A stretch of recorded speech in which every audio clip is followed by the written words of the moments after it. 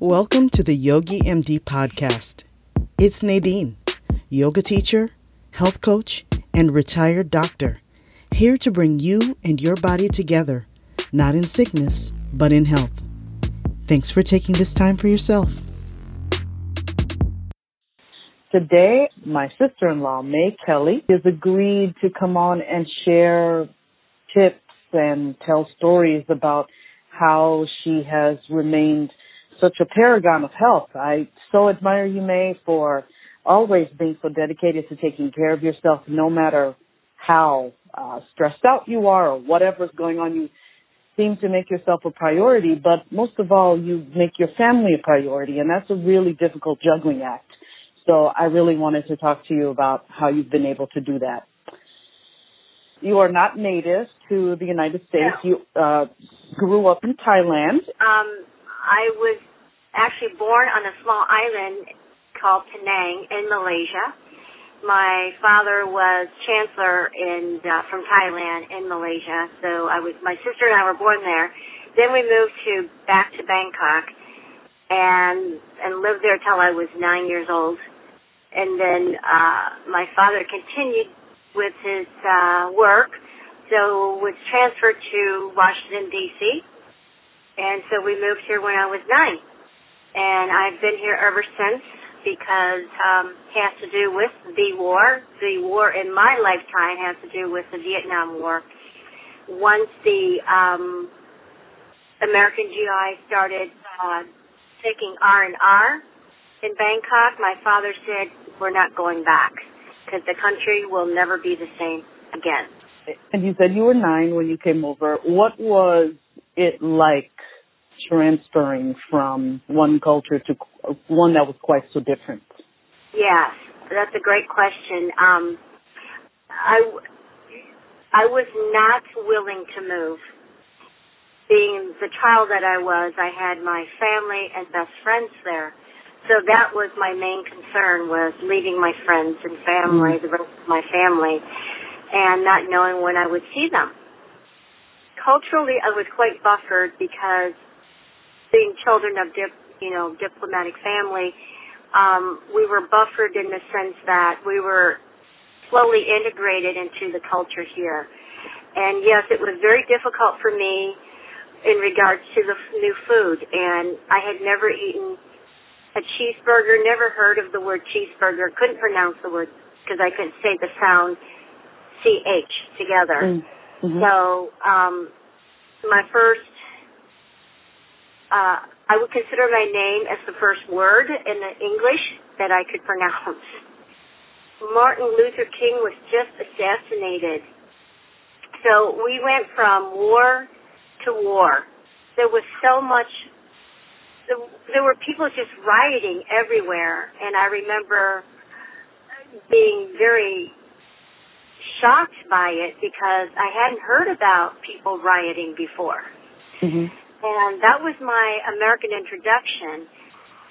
So a couple of questions I don't want to forget to ask you. You mentioned R&R. What does that stand for? Rest and relaxation for the GIs. Okay, gotcha. And the other question, what part of the U.S. were you in when you came? D.C., when we first came, and then my father's term was finished, and he had already gotten us established here in America. He moved us to the Midwest. So the bigger cultural shock for me was actually going from Washington, D.C. to Iowa, because Iowa has a different culture altogether. They were all farmers, hard-working farmers, but they didn't like us being there, I guess. My aunt and uncle were foreign doctors in a small town in Iowa, so we went there to live near them. But once I went to high school in Iowa, or even middle school in Iowa, I faced a lot of prejudice. It was just difficult, but we got through it. Our parents always said, you know what, they don't understand. They know that you're different because you look different, so just leave them alone. Don't even respond. So that's how we got through middle school and high school, at least I did. I did nothing. And, well, knowing your mom, of course, we all lovingly refer to her as Grandma. How did Grandma support home life and support adaptation than to life in Iowa and getting used to the adversity that you were experiencing? She, I would have to give her all the credit, really, for my strength today. Because she had 4 children, and she had never lived in America except for those 4 or 5 years, 5 or 6 years rather, in D.C. And then her role was different than just being a mother. She had to go with my father to different outings that they would have. Like, for example, when the royalty made a state visit, she was part of the crew that they recruited to take the royalty around and to cook for them. So it was a position of honor for someone like my mother, or for anyone in that, because the Thai people revere their king and the queen. The strength really came when I saw my mother making every, trying to be positive. And when my father wasn't around, because he went back, he continued working and he had to keep moving from country to country. But we kept in contact with each other. But she was pretty much alone. She went into more of a typical housewife role, traditional housewife role in America, and did a lot of teaching at home and a lot of cooking at home. And actually, I was raised on very healthy, good diet all my life. And that's exactly where I wanted to go next. I wanted to find out how she was able to maintain traditions and eating whole food and living a healthy and physical lifestyle. Well, both parents were always physically active. I remember we would always, every weekend, either we go to the ocean, this is in Bangkok, for the weekend, or we go up to the cabin that we had up in the foothills of the Himalayas, so northern Thailand. And we always, ran around. I mean, we would spend hours out in the ocean picking up seashells and whatnot. I think in many cultures this is probably true, is that food is the center of our culture, in that it really lays out what our tastes are, how we present ourselves at the table, and how we have our conversations happen at the table, things like that. So she kept that up, and she was able to adapt her ingredients, because she could no longer get the ingredients in Iowa that she could get in D.C. Sure. So, for example, in those days in Iowa, you didn't get bok choy. She would use celery and I forget what the other vegetable and something else. So she would tenderize the celery, cook it long enough where it was tender, more like a cooked bok choy.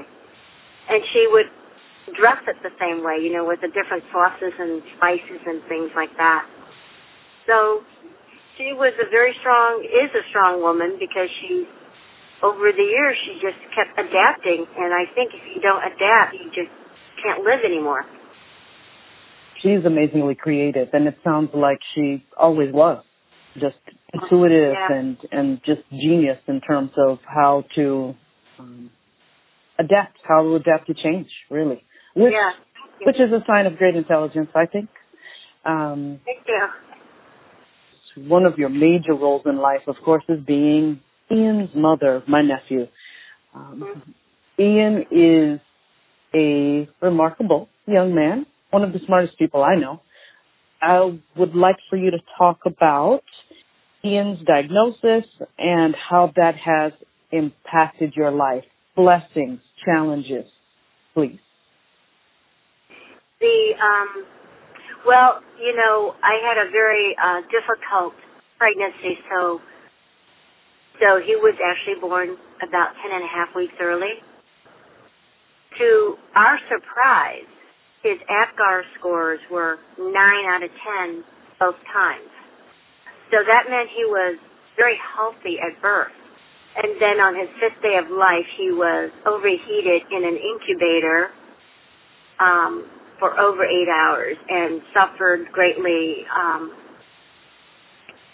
neurologically. He had a grand mal seizure from being overheated. And from that day on, first 5 days before the overheating, he was doing everything that you could expect of a term newborn. But so our trauma really began before birth, ended after birth, and then restarted with day 5 of his life. And ever since then, he was diagnosed very early with autism. I had suspected based on his development that he was probably, that he really was autistic. He didn't respond to his name. He startled, continued to startle, unlike other babies. Once they become familiar with the sound, he would still startle to familiar sounds. So there were a lot of red flags in my mind, regardless of his developmental age. In the end, within the first 3 years of life, he was diagnosed with PDD-NOS, which is pervasive developmental disorder, not otherwise specified. Eventually, we were told he has autism, high-functioning autism, and then Asperger's syndrome. For everyone who's listening, May, you are a nurse by training, and of course, your husband, my brother-in-law, is a physician as well. So there was an intense level of understanding and participation in taking care of Ian. Yes, I would agree to that, except I couldn't say that as far as parenting skills. Oh, because sure. he was so new. I couldn't pick him up. I was terrified. He was so tiny that he fit, his head was so tiny it was smaller than the palm of my hand. Mm. The issues developed, they were all between physical and psychological or mental as a result of his, condition and the resulting in the diagnosis of autism. I don't know if your listening audience is familiar with autism, but there's a lot of misunderstanding, I would say, with the general public that I've noticed over the years is that people believe that there's nothing wrong with Ian because he's hyperlexic. He has a huge vocabulary. He sure does. For his age, and but he has what they call hidden disabilities. So red flag for autism is inability to maintain social relationships, or even a dead giveaway is they look away when they're talking to you or answering your questions. But he learned over the years how to look at people. He's learned to cope with his disability, if you will. But there's been a lot of work and a lot of coaching. We've had a lot of help. I mean, we called upon as much help as we could get because we as parents, like I said, I was so afraid to even pick him up because he was so tiny, was a little doll. I thought I would break him. I mean, and I knew from going through college in nurses training that you don't break a baby by lifting them, So the one challenge in the beginning that I had to overcome was I went into a severe postpartum depression. And that was the thing that just about did me in. It was like I was dying. Did you receive any treatment for the postpartum depression? I did. I saw, no, actually I did not. I was so depressed. I didn't bathe. I hardly ate. I lost weight really fast. It wasn't intentional. I was afraid to leave Ian's bedside. I just held him after I got to, learn how I could hold him and things like that. So, my friends down in Kankakee, fortunately I had some really good friends. They were all mothers. So they saw what was happening. And so they discussed with my husband, 4 of them, the closest one, says, we think May's got depression. we like to take her to the doctor. He says, yeah, I thought so. So he said, fine. So I saw a therapist, psychologist for a while. And that was about it. I'm glad. I'm glad you did. What are some of the positives? What are some of the blessings, surprises about Ian? It's just how he is as a person. And as an autistic person, they have different gifts. He has a different way of looking at the world than the rest of us who just muddle along because we see it all the same way. Oh, yeah, it's another day to go to work. He would be enthusiastic. Right now he's doing an internship at the Lexus dealership. Like right now, the way he looks to do the job he's trying to learn. Mm-hmm. And he has so far been successful. But aside from that, it's just the way, it's hard to explain because he has a totally different view of the world. It's very unique and interesting every time he opens his mouth. And it's really funny when he thinks he's cracking a joke jokes are only good if they're done at the proper time. So he thinks, stupid mind of an autistic person, that he can just crack a joke and he'll study right away at that moment. He's just a unique individual. Let's leave it at that. I understand. So in talking about everything that you've had to deal with, how do you manage stress and why is it important to you to do so? Well, if I don't manage my stress level, I think I would go bonkers for sure. And how I manage it is really key. Always been key in my life, all the way through from the time since I arrived to the U.S. I had to be I didn't have to be, but it just came naturally to be health conscious. And my father was actually a heavy smoker, and this is how I came to this realization, I think, on my own.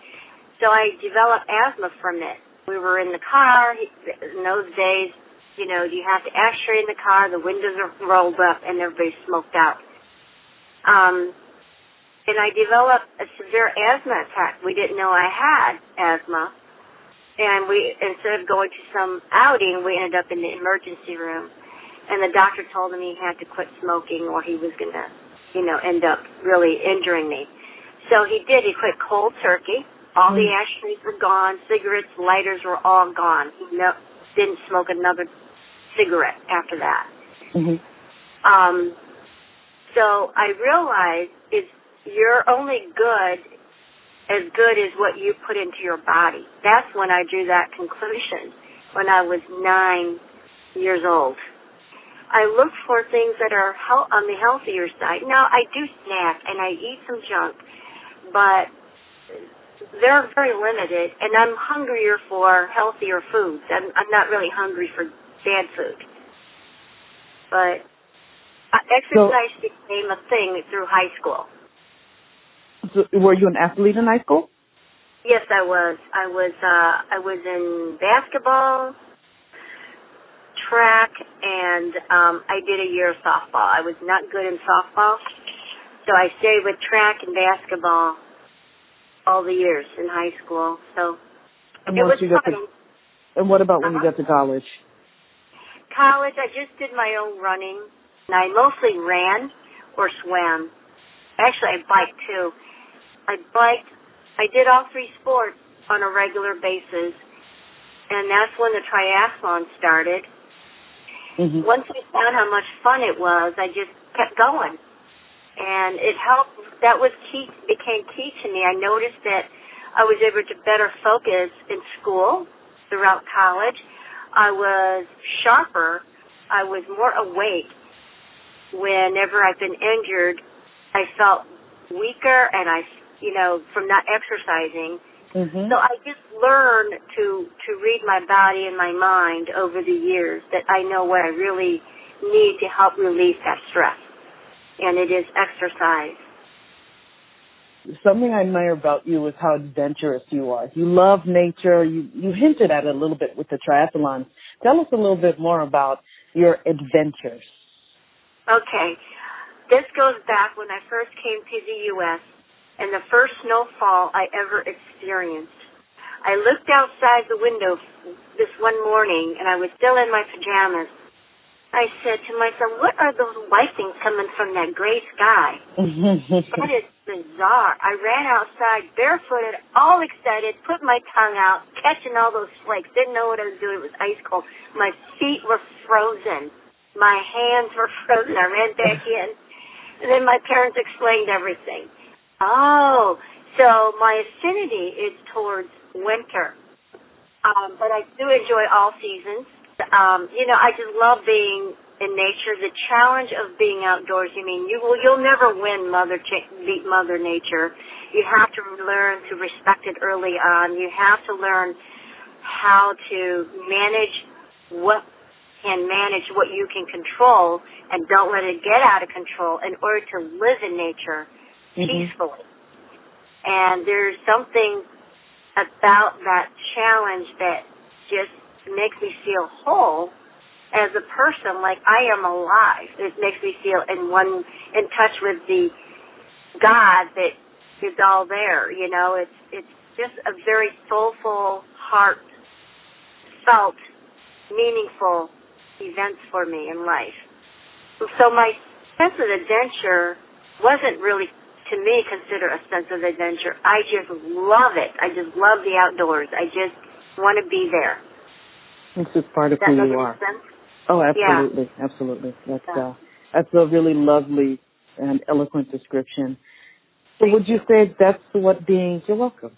Would you say that's what being healthy means to you, or how would you best summarize what being a healthy person means to you, May? I believe in a balance, in the sense that, yes, you can use your technology. Yes, you can eat properly. Yes, you can go and exercise. Yes, you can splurge on this. But no, you can't splurge on it nonstop, or you can't. I think too much of anything becomes a bad thing. And spiritually, I have to feel like I'm in touch with something greater than me. And so meditation, calming, deep breathing. I've never gotten into yoga. But I do it when I run long. I feel like I'm meditating. Or when I ride long, I am meditating. It's very calming. If I had to use one word to summarize it would be the word balance. I very much appreciate what you said. And we are individuals. That's part of why I am so passionate about making this podcast, is to help everyone understand that there is no one-size-fits-all mentality or philosophy. It is different for everyone. Different things speak to different people.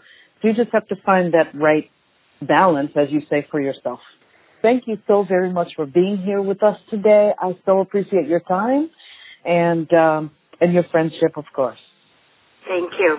Thank you, Nadine, for this opportunity. And now it's time for practical tips. Mind, body, and spirit tip. Spend time in nature. It's good for your health overall. It helps relieve stress, prevents chronic illnesses, and connects you to a higher power.